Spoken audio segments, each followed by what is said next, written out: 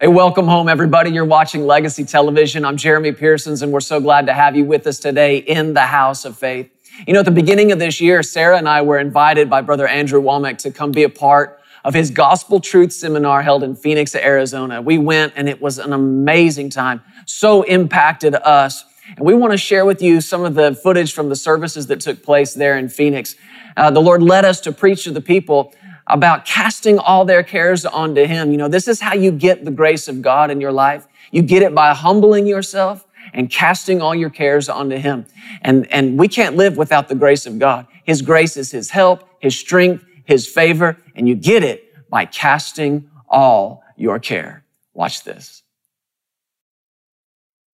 When you wake up in the morning with the care of your family and the care of your finances and the care of the security of your job, the care of your health, you wake up with that and it is, well, I'll say it to you like this. You ever use this expression? Something's just eating at me. This has just been eating away at me. Just been eating at me. Just been eating at me. You know what's interesting about that? If you look up the word worry, it means everything you think it would. Care, anxiety, stress. But you move down to the next definition and you know what it is? To lacerate by biting. That's what the word worry means. To lacerate by biting. If you were to keep reading in 1 Peter chapter 5, right where we were, casting all your cares upon Him, for He cares for you. You want to know what the next verse says? But be vigilant, because your adversary, the devil, walks about like a roaring lion, seeking whom he may lacerate by biting. This business of worry, care, anxiety, and all the stress that comes as a result is a lot more serious than we've known. It's you and I carrying it that's kept the help and the grace of God, the very thing we need to get us out of it, at an arm's length from us. If casting your care is humility, what is carrying it? It's pride. Pride says, I've got this, I got this, I got this. But a mature believer, a humble person, will say, Lord, I need help. And grace is on the way. I said, grace is on the way. But I, for one, am done frustrating the grace of God in my life. Going to bed with worry, waking up with the same worried thought on your mind, carrying the same anxious care around all day long. And you've noticed that when somebody's really entrenched in worry like that, there's one question that they ask themselves over and over and over and over, and it's, what am I going to do? What am I going to do? What am I going to do? What am I going to do? Can you hear where all the pressure is, where all the focus is? Me. What am I going to do? It's pride. It's pride. And here stands the grace of God, a professional builder, a professional prosperer, a professional healer, a professional deliverer. And here stands the grace going, hey, can I help? Can I help? Let me help you. And you know what we have in effect said to the Lord? No, I got this. I got this. Pastors, ministers, can I tell you how frustrated the grace of God has been watching you try to build your church? Jesus said, I will build my church. You're not the church builder. I said, you're not the church builder. Grace is the professional church builder. And when you take it upon you to be the builder, when you take it upon you to be the provider, to be the supplier, grace has to stand back, hands off. Has to. Cannot get involved where pride is. And it is the very nature, it's born into man. It's been around for a long time. Me, man, me make fire. Oh. And it's so Neanderthal. It's such a shallow way of thinking. And yet, still, me, man, me make living for me family. Me provide food on table. Me put clothes on me children back. All these things that we've been taught were our job, were our responsibility.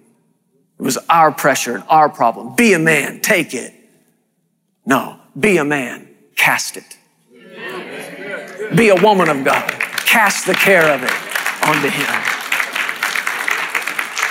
And this is not something that you do once and you're done. I'm telling you, over the last several days, seeking the Lord about what my assignment was with you, this starts coming up on my heart in a strong way. And then without getting into the details, I get a text message from a guy yesterday. And essentially, there's a real good chance we need $1.5 million a lot sooner than we thought we did. And I'm standing, after I get this text message, I'm standing at the stove making eggs for the kids for breakfast. And I kid you not, laughing. The joy of the Lord came up in me over this whole thing. Now, I don't know all the details of it, but somebody just telling you there's a chance that 1.5 might be due very soon, it tends to try to get on you. It will try to get into you. But I stood there standing over those poorly made scrambled eggs and just started laughing, started getting the joy of the Lord. And I just looked up to the Lord and I said, you like this. You like this, don't you? You like doing this. You love just putting me in these positions where my only option, literally the only thing I can do is put faith in you. You like this, don't you? And he does. He's laughing the whole time. Why? Because faith is his favorite part. Your favorite part, seeing it. His favorite part was way before you ever saw it. When you decided to cast the care of it over onto him. When you decided that my God is good. My God is faithful. And if he saved me then, he'll save me now. I'm not carrying the care of this thing. You can't make me care about it. Because Jesus is, watch this, my caretaker. Whoa, he's my caretaker. And I cast my cares on him. Why? Because he cares for me. Now you can read that one of two ways, and I believe they're both right. You cast your cares onto him because he cares for you. And you've got to be rooted and grounded in that more than anything in your life. More than any other doctrinal position. More than any other belief you hold true. You and I must be rooted and grounded in the love of God. He loves me. He loves me. He loves me. And that was the prayer that Paul prayed for the Ephesians. I pray that you would come to know the love of Christ. That you'd be rooted in it and grounded in it, and that you would comprehend with all the saints what is the length, the depth, the height, and the breadth, and to know the love of Christ. He's saying, I want you rooted in this, grounded in this. And if that will be your root, and if that will be what you're grounded in, your doctrine will not get off. Your theology will stay grounded and it will be in the right place. And even if you don't know all the answers to this, and this, I do know this. He loves me. He loves me. And he gave himself for me. And you can't talk me out of how much he loves me. And every day that I live, there is a deepening revelation of how much he loves me. And you can walk out and sit on every hill in all the world and pick every petal off every flower, but it will always only be, he loves me. He loves me. He loves me. Never once, he loves me not. Always. He loves me. Amen. Cast your cares onto him. Why? He loves you, folks. He loves you. But not only does he care for you, he cares for you. He'll do it for you. You don't have to be the one to do it because he will carry the care for you. Amen. I mean, imagine if I was walking into the back of this room today, and man, I just had my arms loaded down. 2 or 3 great big boxes, and I'm barely managing, just barely getting along, about to drop everything, and I come up to the door of the room, and there it is, closed. What am I going to do? I got to get in that door. How am I going to do that? And I'm trying to open it with elbows and hips and teeth, and nothing's working. And here you come with nothing in your arms, and you are well able, strong enough to push that door open all by yourself. And you say, hey, let me get that for you. And I say, no.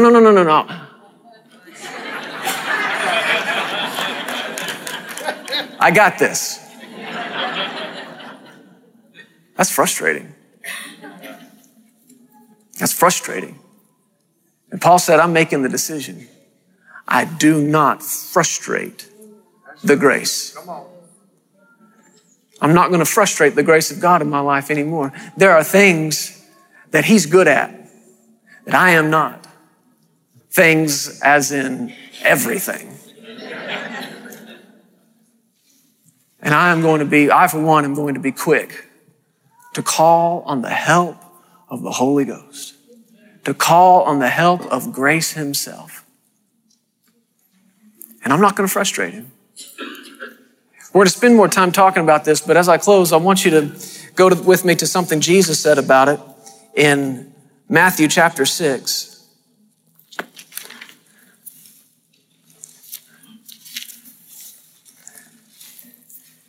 And I think this evening and tomorrow, this is where we will spend most of our time. But look at what Jesus said in Matthew chapter 6, verse 24. No one can serve 2 masters. Either he will hate the one and love the other, or else he will be loyal to the one and despise the other. You cannot serve God and mammon. Of course, you know he's talking there about money, but not just specifically money, mammon being the craving of it, the lust for it, the love of money. You can't love God and love money. And it's in light of that he said in verse 25, therefore I say to you, do not worry about your life. Who's speaking here? What color are these words in your Bible? So who said it? Jesus did. Do not worry about your life. These 2 little words, do not. Do yourself a favor sometime and look them up in the original language and study them in some other translations. They are 2 of the strongest, most prohibitive words in the Greek language. And there are other translations that bear this out, and it maybe should have been translated like this, not just do not do this, literally, stop it. That's literally what Jesus said to these people. Stop it. Stop worrying about your life. Now, how could Jesus stand up in front of a crowd of people, who knows how many are there, and say to all of them, stop it? Because it was going on. And that's what people want to say to you when you start talking to them about living free from the weight of worry. And people say, well, no, I don't think that's really that possible. You know, it's just natural to worry. I'm a parent, so I worry. It's just natural. And to that, you know what I say? You are exactly right. It is only natural. Nothing supernatural about it. And this is not the life you and I were called to live. We are not called to walk according to the course of this world. Worry is only natural. So help me out with this. If Jesus, Son of God, head of the church, Savior, Redeemer, Lord, looks at you and tells you to stop doing something, and then you go ahead and do it again anyway, what's that called? A little 3-letter word. What am I looking for here? It's called sin. Very good, boys and girls. It's called sin. And if Jesus said, stop worrying, and you go ahead and do it some more anyway, it's a sin. It's the sin of pride. Stop worrying about your life, he said. Stop worrying about what you will eat, what you will drink, about your body, what you will put on. Is not life more than food and the body more than clothing? Look at the birds of the air. For they neither sow nor reap nor gather into barns, yet your heavenly Father feeds them. Are you not of more value than they? You want to know one of the reasons you can't shake the worry, you can't shake the care, is because you have no idea what you're worth. If you had any clue of the value that God put on you, I mean, just think about it. What do you do with the most valuable things you possess? You take care of them. What do you suppose God does with the most valuable things He possesses? He takes the care. I like this question. Which of you by worrying can add 1 cubit to his stature? Wouldn't that be funny just to look over in the corner and see a real little guy just sweating it out, just worried, just pacing the floor back and forth, up and down, crying, worried, stressed out. What's the matter, little guy? What's the problem? I wish I was taller. I'm trying to get taller. I want to be taller, taller, taller. And you think to yourself, how foolish it is to think that worrying about getting taller is going to even add an inch to you. I bet that's just silly. It's just immature, childish way of thinking about it. Well, guess what? It's just as childish to think that worrying about money will add even $1. It's just as ignorant to think that being worried over your health will add any health to you at all. Hey, pastors, since we're picking on you already this morning, it's crazy to think that being worried over church growth will add even 1 person. Jesus said it's not going to add anything to you. What does worry do? It doesn't add to you. It takes away from you. That's right. He says, why do you worry about clothing? Consider the lilies of the field, how they grow. They neither toil nor spin. Isn't that interesting? Look how they grow. It's by what they don't do. Yet I say to you that even Solomon in all his glory was not arrayed like one of these. Now, if God so clothes the grass of the field, which today is and tomorrow is thrown into the oven, will He not much more clothe you, O you of little faith? There's the punchline right there. Why is worry present? Because faith isn't. So you take this back to the beginning. How do we get rid of this? How do we cast our care? Number 1, it comes from a revelation. He cares for me. Faith works how? By love. Or in other words, faith works when you know how much you're loved. Where there is no revelation of love, there is no operation of faith. And where there is no operation of faith, there can be no impartation of grace. Do you see these things working together?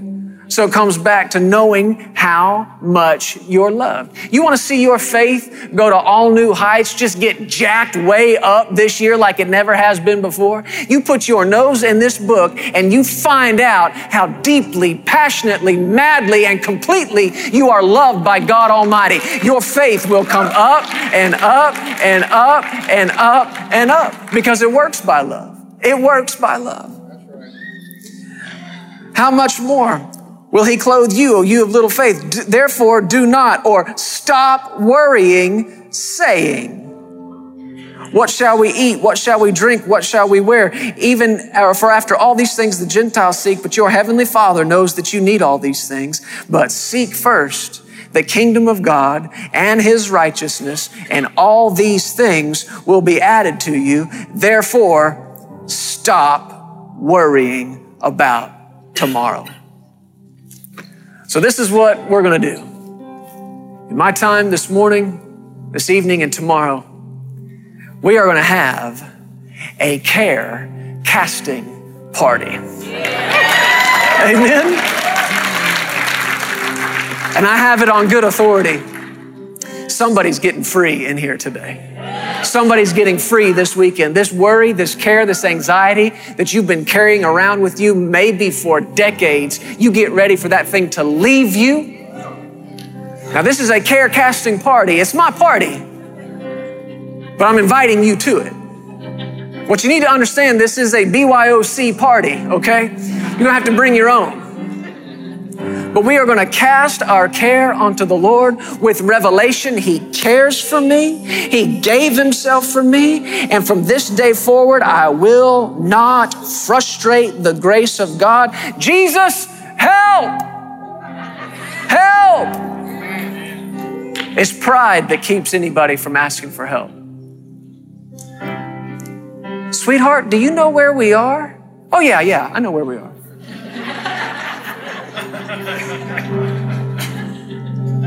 Baby, you know I love you, but none of this looks familiar. No, I know where we're at. I know where we are.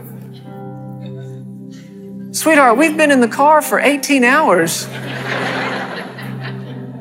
Where are we? Look, there's a gas station. We'll pull over and ask for help. No, I got this. Look, there's a guy right there. You could ask it. Oh, okay.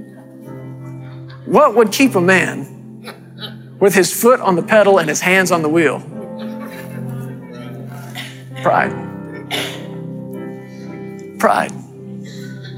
I told you we got 2 little ones in our house. And they're cute, they're fun. What's fun to watch about them is trying to help them. And children are so funny about it. No, I can do this all by myself. It's cute, isn't it? I can do it all by myself. Do you need help tying your shoes, sweetheart? No, I can do it all by myself. 27 knots later, I'm stuck there trying to undo it. But I can do it all by myself. I don't need anybody's help. You know what? When you're 4, it's cute. When you're 40, not so much. God does not get a kick out of you resisting his help. He gives more grace because you need more grace. He gives help because you need help. And he's saying, look, I'm strong. I'm able. I'm a professional. I am a professional caretaker. I'm a professional care carrier. And we'll probably get into this, but Jesus said, hey, come to me. I'll make a trade with you. Come here.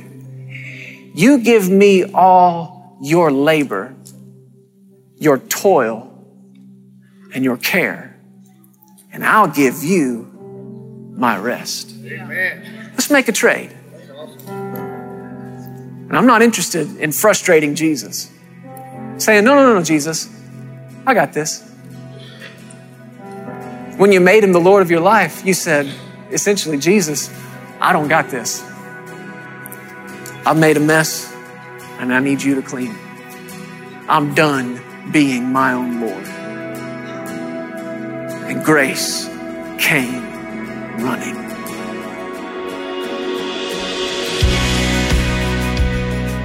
Hey, thank you so much for listening to the Legacy TV podcast. We hope you enjoyed this, and if you'd like to hear more of Jeremy and Sarah, subscribe to this podcast and download the Legacy Studios app.